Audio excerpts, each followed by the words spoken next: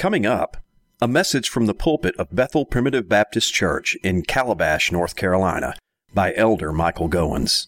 For information about Bethel Church, please visit our website at bethelpbc.us.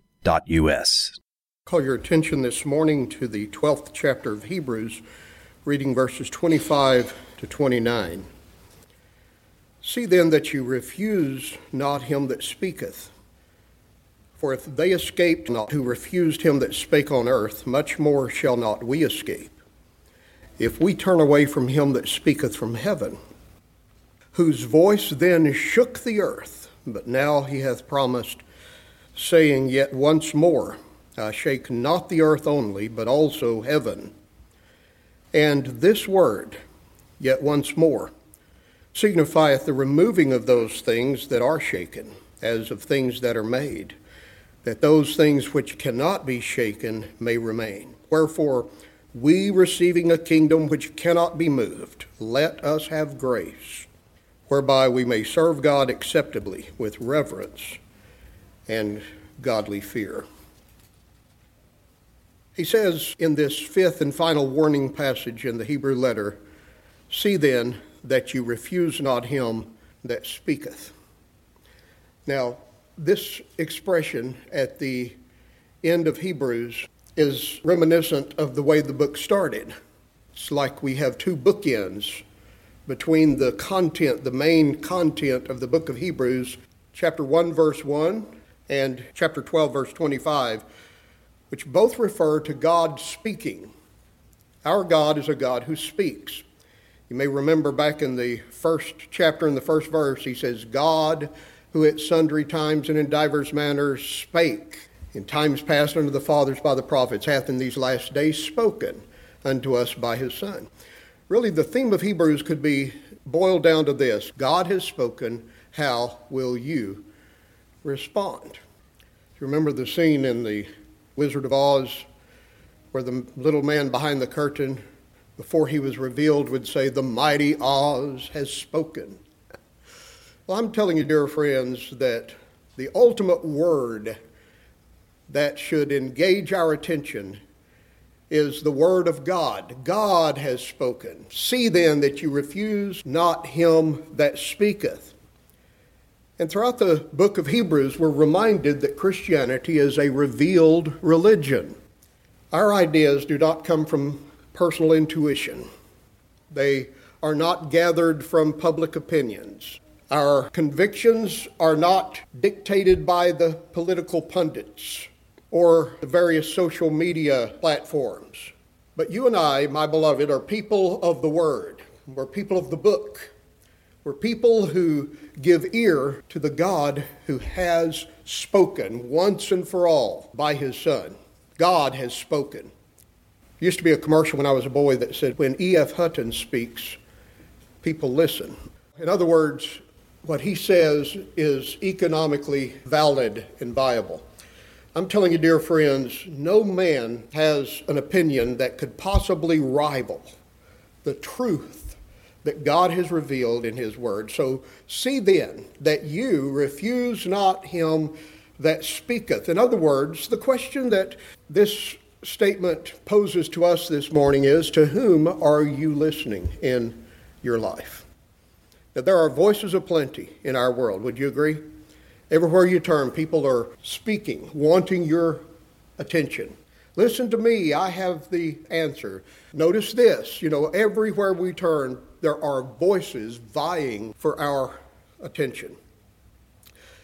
The Christian is somebody who needs to learn to distinguish between all of the competing voices of men and hear the word of God. Hear him. You remember the baptism of Jesus?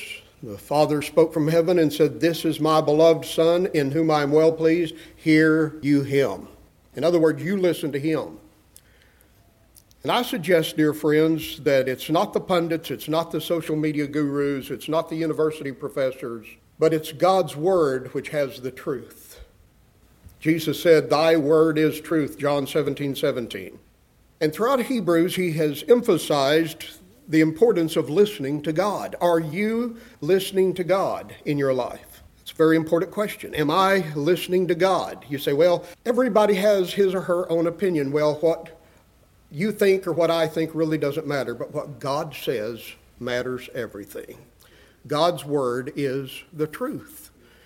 You say, I don't know where to find truth in this world. Maybe it's on Facebook, maybe it's on Instagram, maybe it's on TikTok.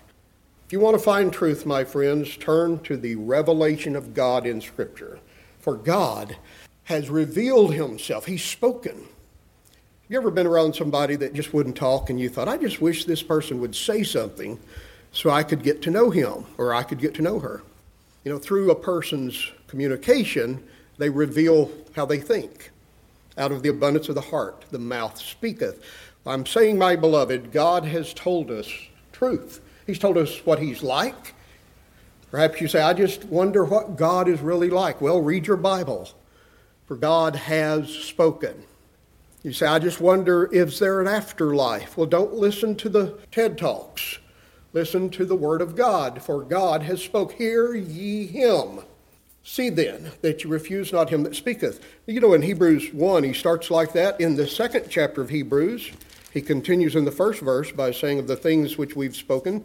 He said, don't let any of these things slip, for if the word spoken by angels was steadfast, and every disobedience received a just recompense of reward, how shall we escape if we neglect so great salvation, which at the first began to be spoken by our Lord? Notice again the references to God's speech, God's revelation.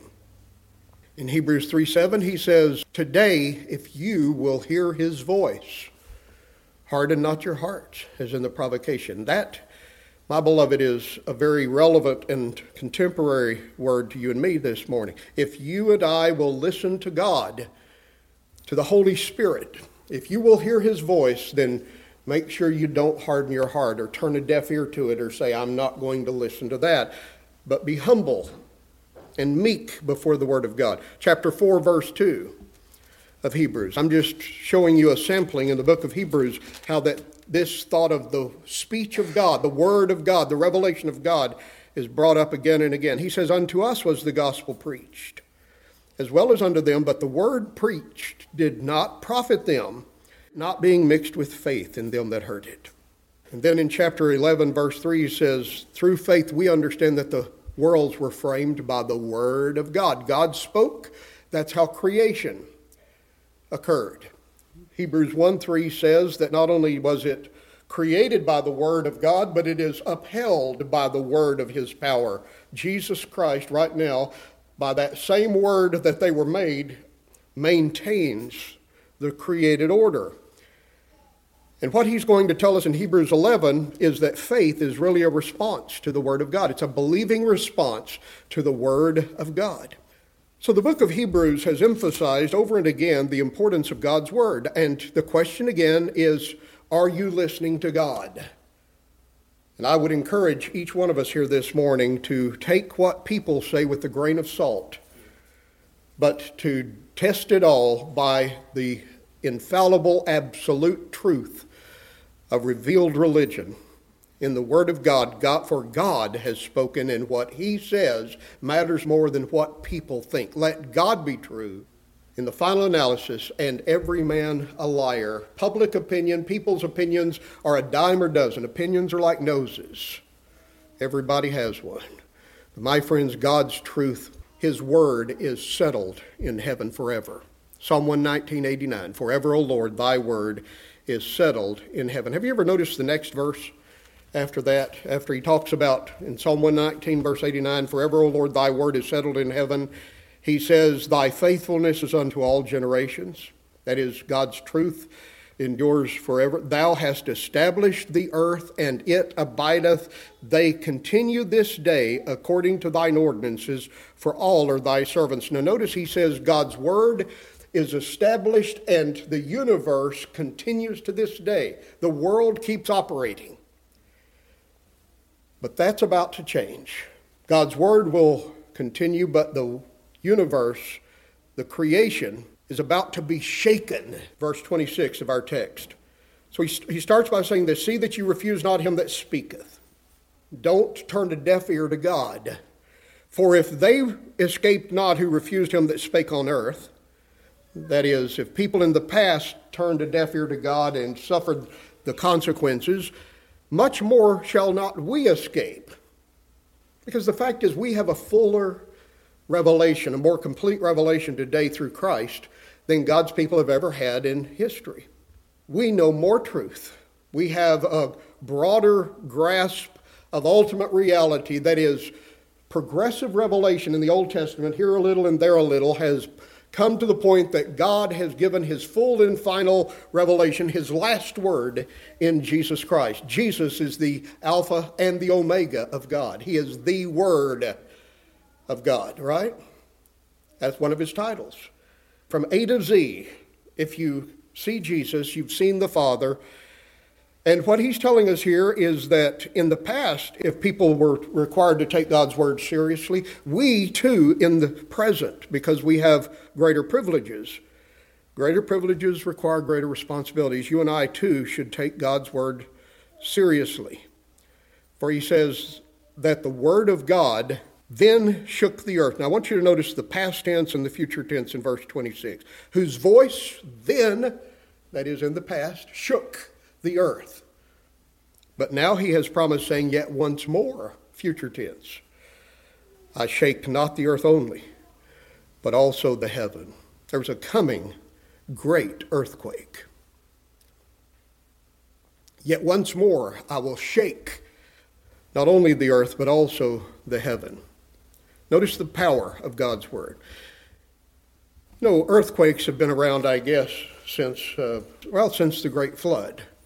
Since the earth divided and the great tectonic plates on which this earth sits were divided. And if you've ever gone to the United States Geological Survey website, you'll notice that site shows a border map of the earth's tectonic plates all over the earth. Of course, there are plates on the western coast of the United States. We're all familiar with earthquakes in California. And those plates run all the way down into South America, Peru and Chile.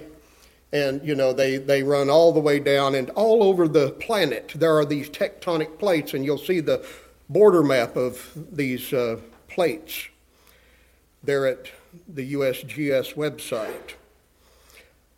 Jesus taught us that even though there have always been earthquakes, yet before he comes again, there will be an intensification of earthquakes. There will be more and more earthquakes. Matthew 24, verse 7 says that there shall be earthquakes in divers places. In different places, there will be an increasing intensification of earthquakes. That is, there will be a proliferation they will be more frequent. And interestingly, if you look at the USGS website, they don't list all of them. They cherry pick their favorites. But they list the earthquakes that have taken place in the last 24 hours. For instance, yesterday I looked at it and there were 30 earthquakes registering 2.5 and higher on the Richter scale in the world on the USGS website. And most of them, interestingly, were proximate to active volcanoes. Now that's an interesting thought in its own right. There were earthquakes in the Aleutian Islands, in the Solomon Islands, on Sandwich Island. I've always thought that was an interesting place. In Chile, in Hawaii, Alaska, Myanmar, Mexico, Southern California. And if you really want to see how many earthquakes there are, there's a YouTube fellow named DutchSense.com. Sense is spelled S-I-N-S-E, DutchSense, one word, .com. And he doesn't just cherry pick, he shows you the activity in any 24-hour period all over the planet, and it is phenomenal how many. In fact, there are millions of earthquakes that take place on this planet every year, and they're getting increasingly frequent. I don't know if you've ever been in an earthquake. I don't ever remember feeling one. Some of you probably have. But back in April of 2008, when I lived in Kentucky, there were people in our region, in our area, who said that they felt one. There was an earthquake that measured 5.4 on the Richter scale that struck southeastern Illinois. on the northern end of the New Madrid Fault, and tremors were felt in both the Missouri and the Ohio valleys.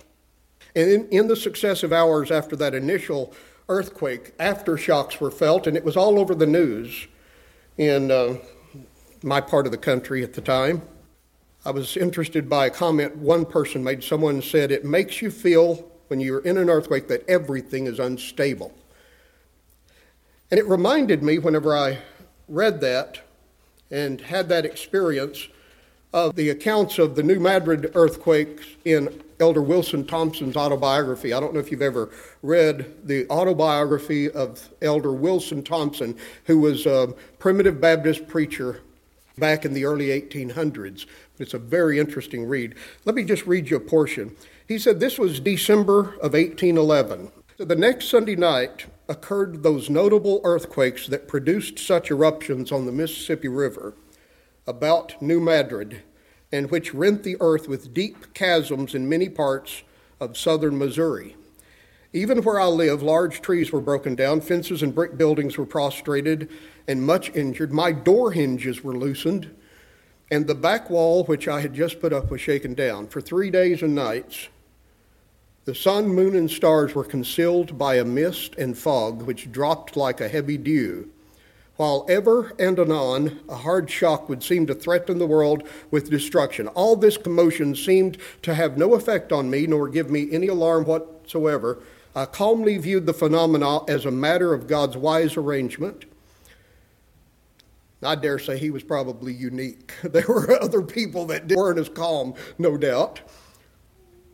But he said, I calmly viewed the phenomena as a matter of God's wise arrangement, and I pursued my daily business with a composed and contented mind. The next day after the first shock, I was building up my chimney of sticks and clay, and sometimes I would be upon it when a heavy shock would come, and to keep from being shaken off the top of the house, I would have to throw my arms around a log of the house until the violence of the shock was over. All these things never moved me, he says, nor caused me to doubt for one moment, but that the Lord would speedily make bare his arm and his almighty power, revive his saints, and gather in his redeemed children. He's talking about a revival in the church, and that actually happened. In the Second Great Awakening, many of the churches began to see ingatherings as a result of people's shock at these natural catastrophes that were happening. I mean, it shook people up, these earthquakes. I can imagine. I've got some friends who live in Southern California, and they have earthquakes on a pretty frequent basis. And they say no matter how many times I've felt one, it still is an unsettling experience. It shakes you up. I can imagine. For nothing seems more permanent than the ground beneath us, right? When you look at the mountains and the planet on which we live, I mean, it seems like it'll be here forever. And there is a very strange kind of shock to the psyche that takes place when an earthquake strikes, because again, nothing seems more permanent and stable than the ground beneath our feet. It seems to be such a solid foundation that it's not supposed to shift and change. And when it does shift and change, it tends to make a person feel very vulnerable and insecure. What can I depend on if even the ground beneath me is unstable? It's important, my beloved, to understand that when we read the Bible, it teaches us there is an instability and a transitoriness that's inherent in our world.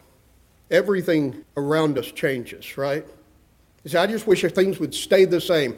The fact is, nothing, as we sang just a moment ago, nothing on earth is sure. Vain hope soon dies. Think about how things can shift.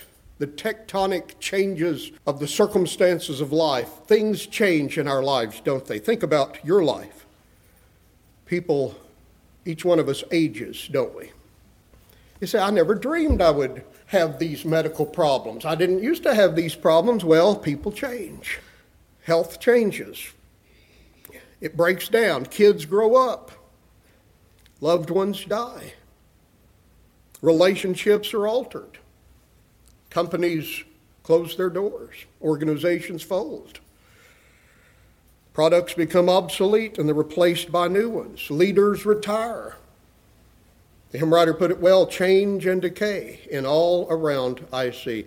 The earth, my beloved, is constantly trembling and shaking. Things are changing in our world, in our lives. Nothing on earth is sure.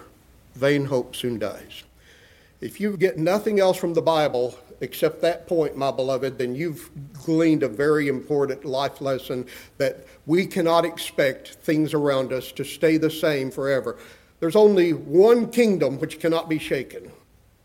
Our text says, yet once more signifieth the removing of those things that are shaken as of things that are made, that those things which cannot be shaken may remain.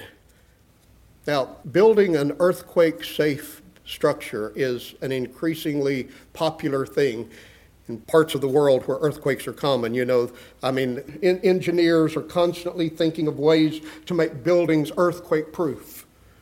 Sometimes they put them on big shock absorbers so they can sway without breaking, and it's an interesting science that's developing, and they're constantly trying to build things in a way that they can withstand the shocks of nature. But the fact is, my beloved, the most invincible building will eventually be shaken to the ground. For the elements shall melt with fervent heat. The earth, as it now exists, is going to be folded like a garment, like a vesture, and put away. In other words, nothing in this world will stay the same forever except the kingdom of God.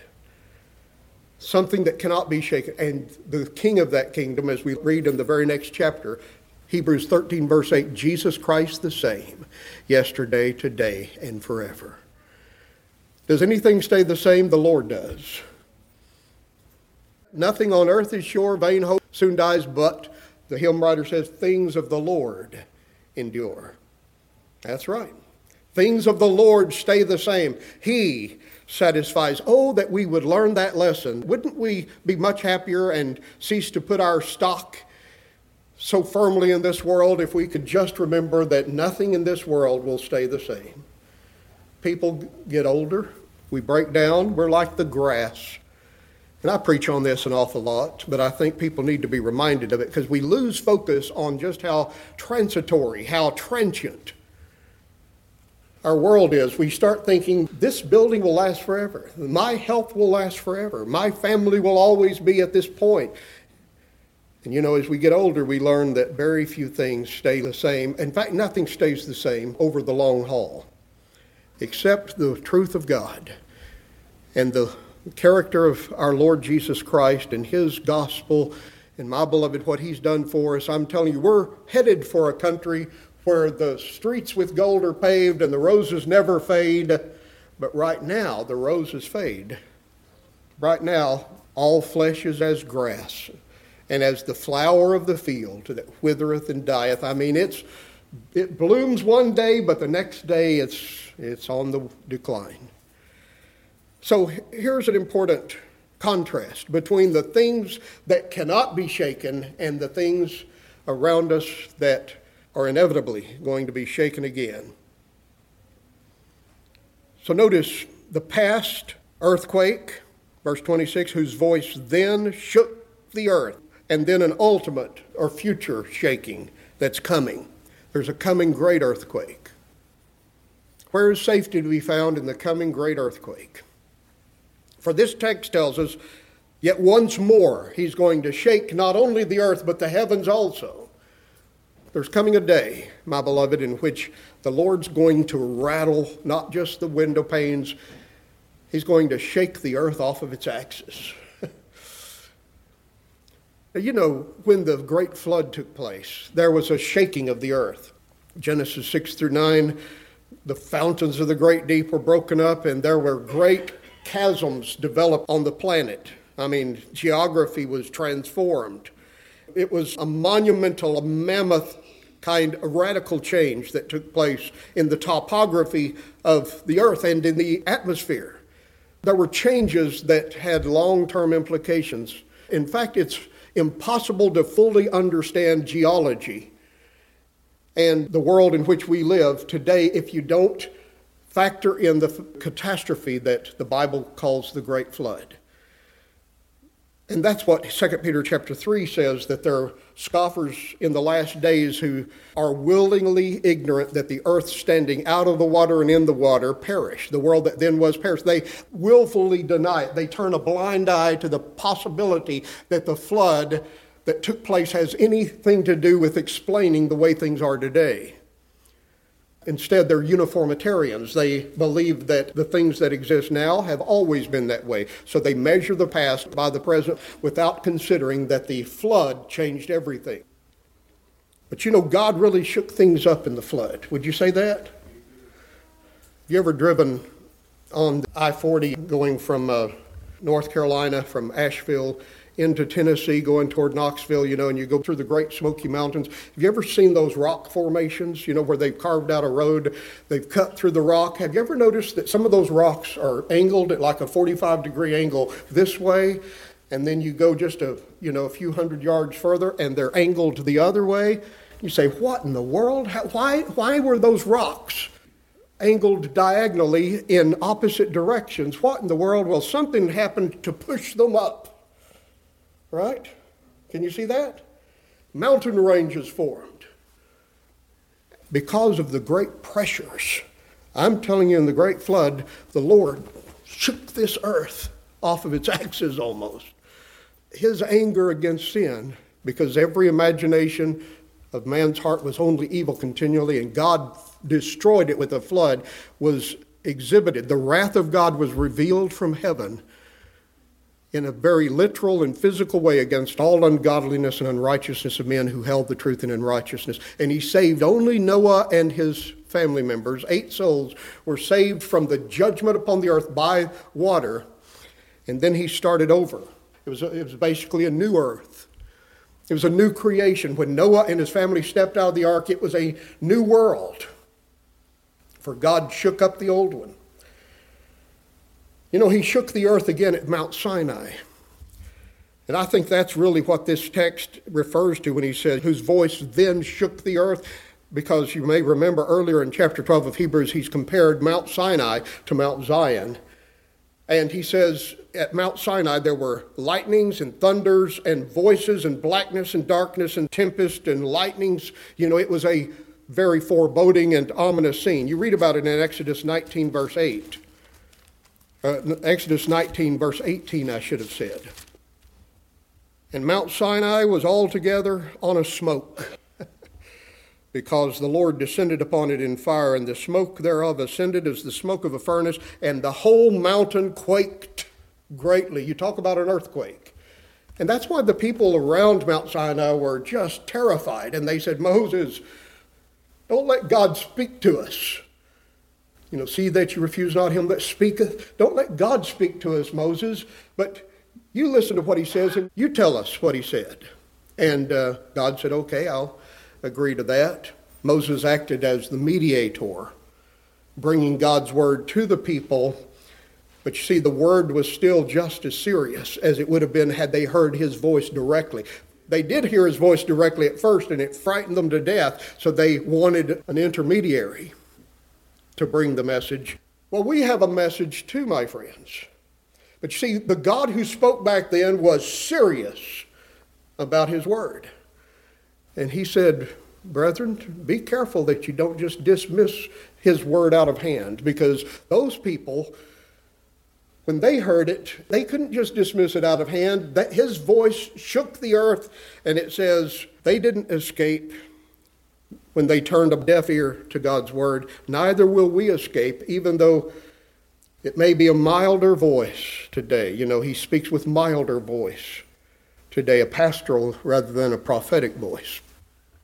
But yet it's still just as serious. God intends for us to take his word seriously. At Mount Sinai, God shook the earth. Psalm 68:8, I love this verse, says it like this. The earth shook, the heavens dropped at the presence of God. Even Sinai itself was moved at the presence of God, the God of Israel. It must have been a terrifying scene. And then he says, yet once more, he saith. And by the way, this is a quote from Haggai, chapter 2, verse 6. yet once more. Would you listen to this? I'll read the original quote, Haggai 2:6. For thus saith the Lord of hosts, yet once, it is a little while, and I will shake the heavens and the earth and the sea and the dry land, and I will shake all nations. You want to talk about a 5.8 on the Richter scale? That's Mickey Mouse compared to what God's saying here. There's coming a day in the future, he says, through the prophet Haggai. Now, he shook the earth at Mount Sinai. God says, I'm going to shake it again. And notice the context here. It's a messianic prophecies. He's saying when the Messiah comes, there will be another shaking. And I will shake all nations, and the desire of all nations shall come. Do you know who the desire of all nations is? In Haggai 2:7, that's the Messiah. The desire of all nations shall come, and I will fill this house with glory, saith the Lord of hosts. The glory of the latter house shall be greater than that of the former. If you know your New Testament, you know this passage is alluded to or quoted a few times in the New Testament, always referring to the coming of the Messiah, who would embody the glory of God. He is God manifest in the flesh. And he says, when the Messiah comes, I will shake all nations. Did you know when Jesus Christ came, my friends, God shook up the status quo with the coming of the Messiah.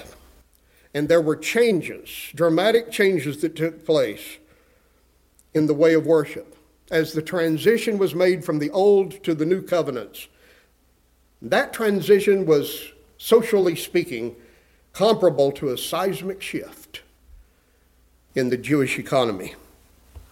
I mean, they changed from the temple to the hearts of God's people. They changed from Saturday Sabbath to the Lord's Day meeting with the church. They changed from animal sacrifices to the one sacrifice for sins forever, and it completely undid, or it was a complete upheaval of the old way of worship. The new covenant, my friends, was a restructuring of seismic proportions to these Jewish people. He shook it up, didn't he? But you know, this expression once more not only refers to the coming of the Messiah and the shaking up of the way of worship which God performed, but I think he's referring to the final day as well in this expression. The created order in its fallen state, my beloved, is unreliable. It's insecure. It's impermanent. Would you listen to a passage from Psalm 102, verse 25, where the psalmist says, of old hast thou laid the foundations of the earth, and the heavens are the work of thy hands. They shall perish. Now, that's surprising, because again, there's a tendency to think that it's been here forever, it'll be here forever, but what we see around us, my beloved, is impermanent. It won't stay forever. He says, they shall perish, but thou shalt endure. God remains.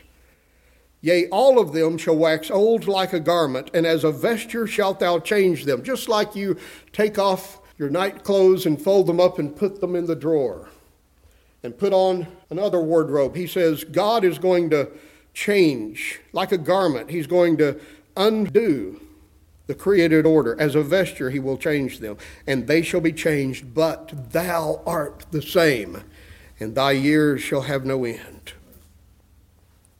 The children of thy servant shall continue. Here's something that'll last, that will not change. God's children will keep going. They will live forever, and their seed shall be established before thee. What I'm saying, my beloved, is I'm trying to drive home this contrast, that the universe itself is transitory and passing, and there will be a final shaking. Matthew 24:29 in the Olivet Discourse, Jesus says that not only will the earth be shaken, but the heavens shall be shaken also. Jupiter, Pluto, Saturn, Uranus, Neptune, Mars, Mercury, Venus, the sun, the galaxies, all of the starry heavens, the Lord's, you say it'll be here forever, it's eternal. It's not, my beloved. God's going to uncreate it. He's going to take the atoms and molecules apart. The elements shall melt with fervent heat. The heavens that are now being on fire shall be dissolved. Now, I don't believe that this present universe will ever cease to exist, because nothing that God makes is annihilated. It never ceases to exist. It'll be reformed. You may know that there are religions around us who say it'll be reformed and it will become the eternal abode of the righteous. The kingdom of God. This earth will be reformatted and we will spend eternity here. No, the Bible tells us there will be a new heavens, a new earth that comes down from above. So there's a new creation.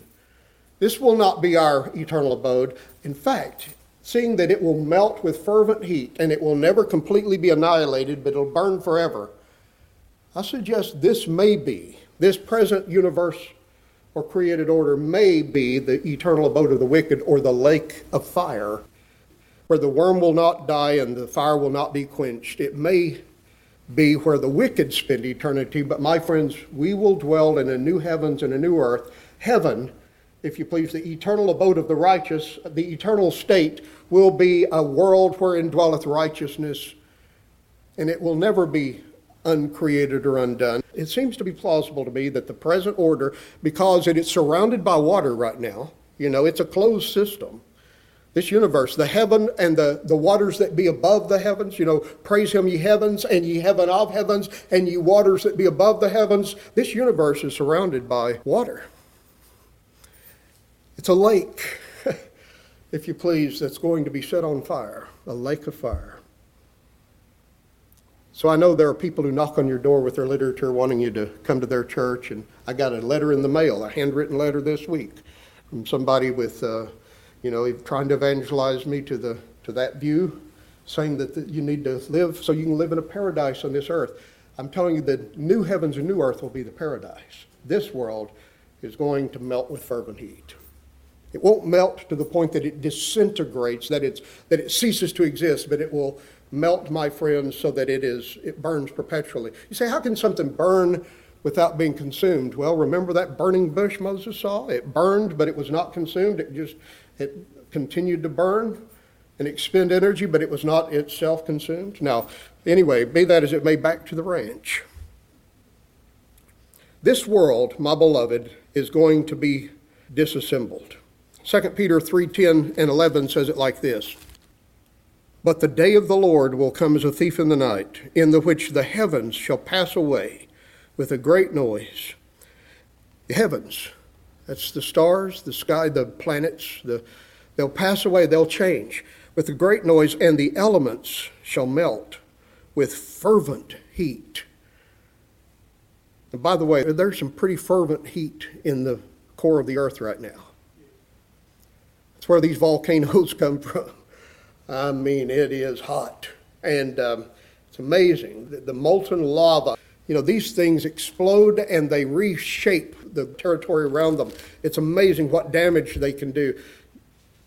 And he says there's coming a day when the whole earth will melt with fervent heat, and the earth and the works that are therein shall be burned up. Don't live for this world, my friends.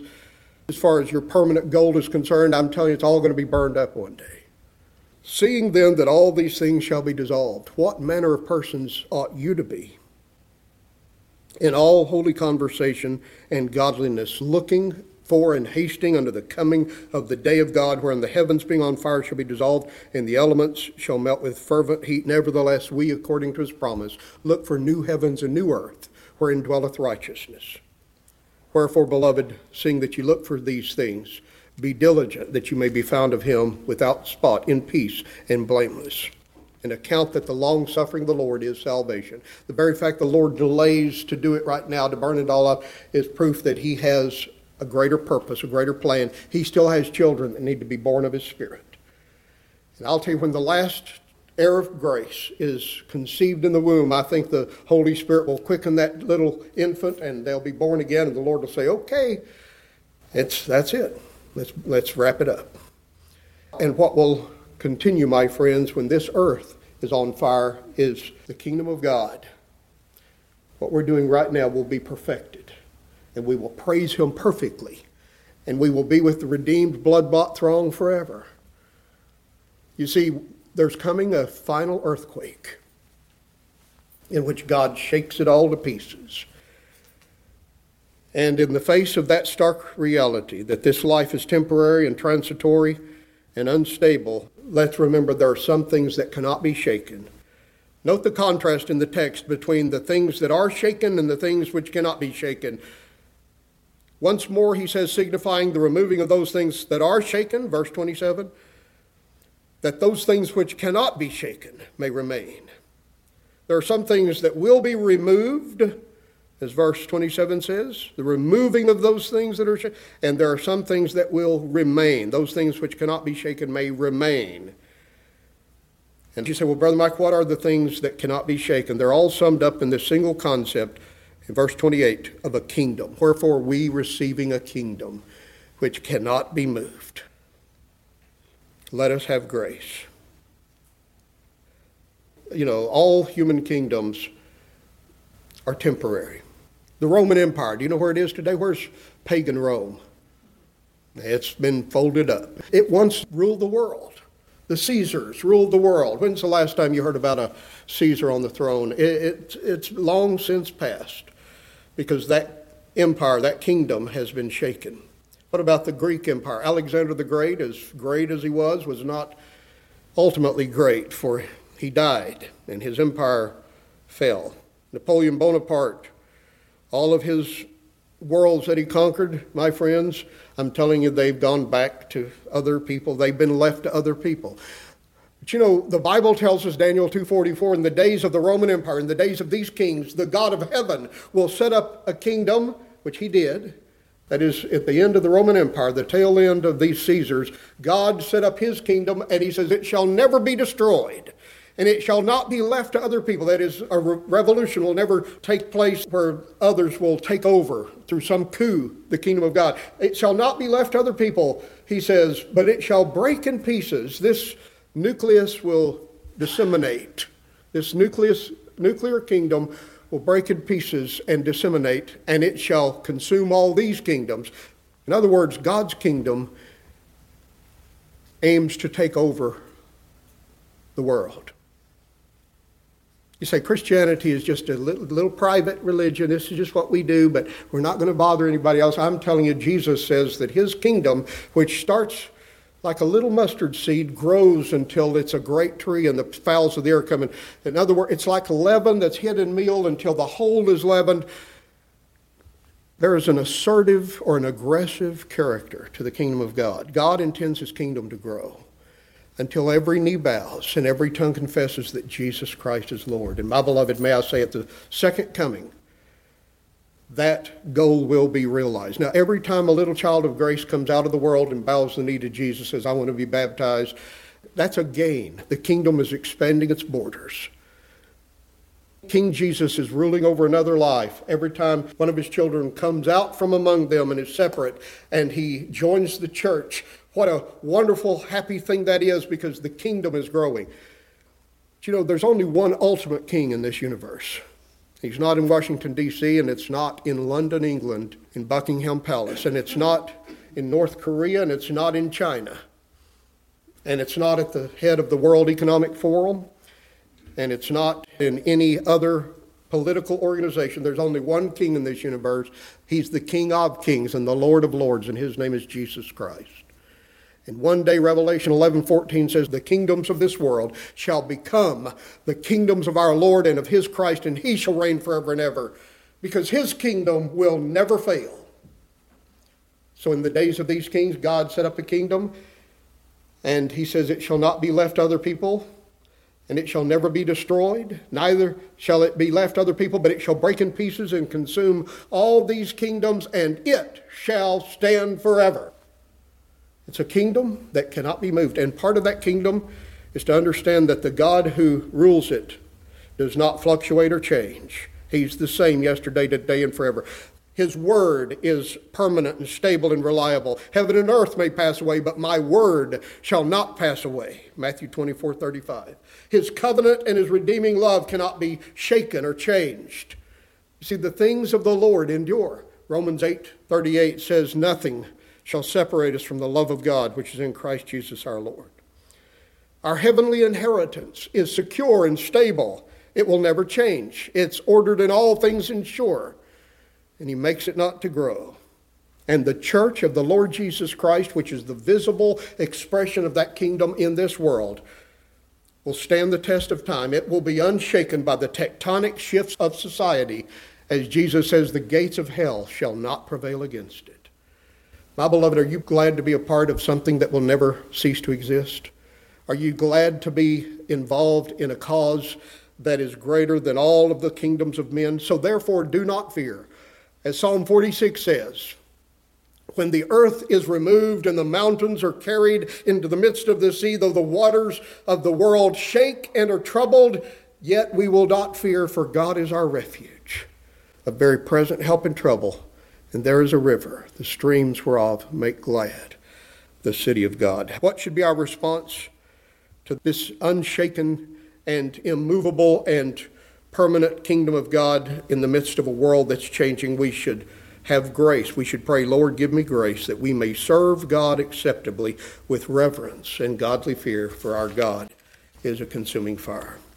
As we come to the end of Hebrews, we've got one more chapter, by the way, but as we come to the end of the main story of Hebrews, the last chapter is mainly a postscript. It's mainly an addendum, But as we come to the end of the story that is the book of Hebrews, it came back to where it started. God has spoken. Don't turn a deaf ear to what he says. You listen to God, because the world around you is going to be shaken up. It's all very unsteady and unreliable, but God's truth will stand forever. So let's listen to him, my friends, and let's be a part of his kingdom, and let's invest in it, because it will stand forever.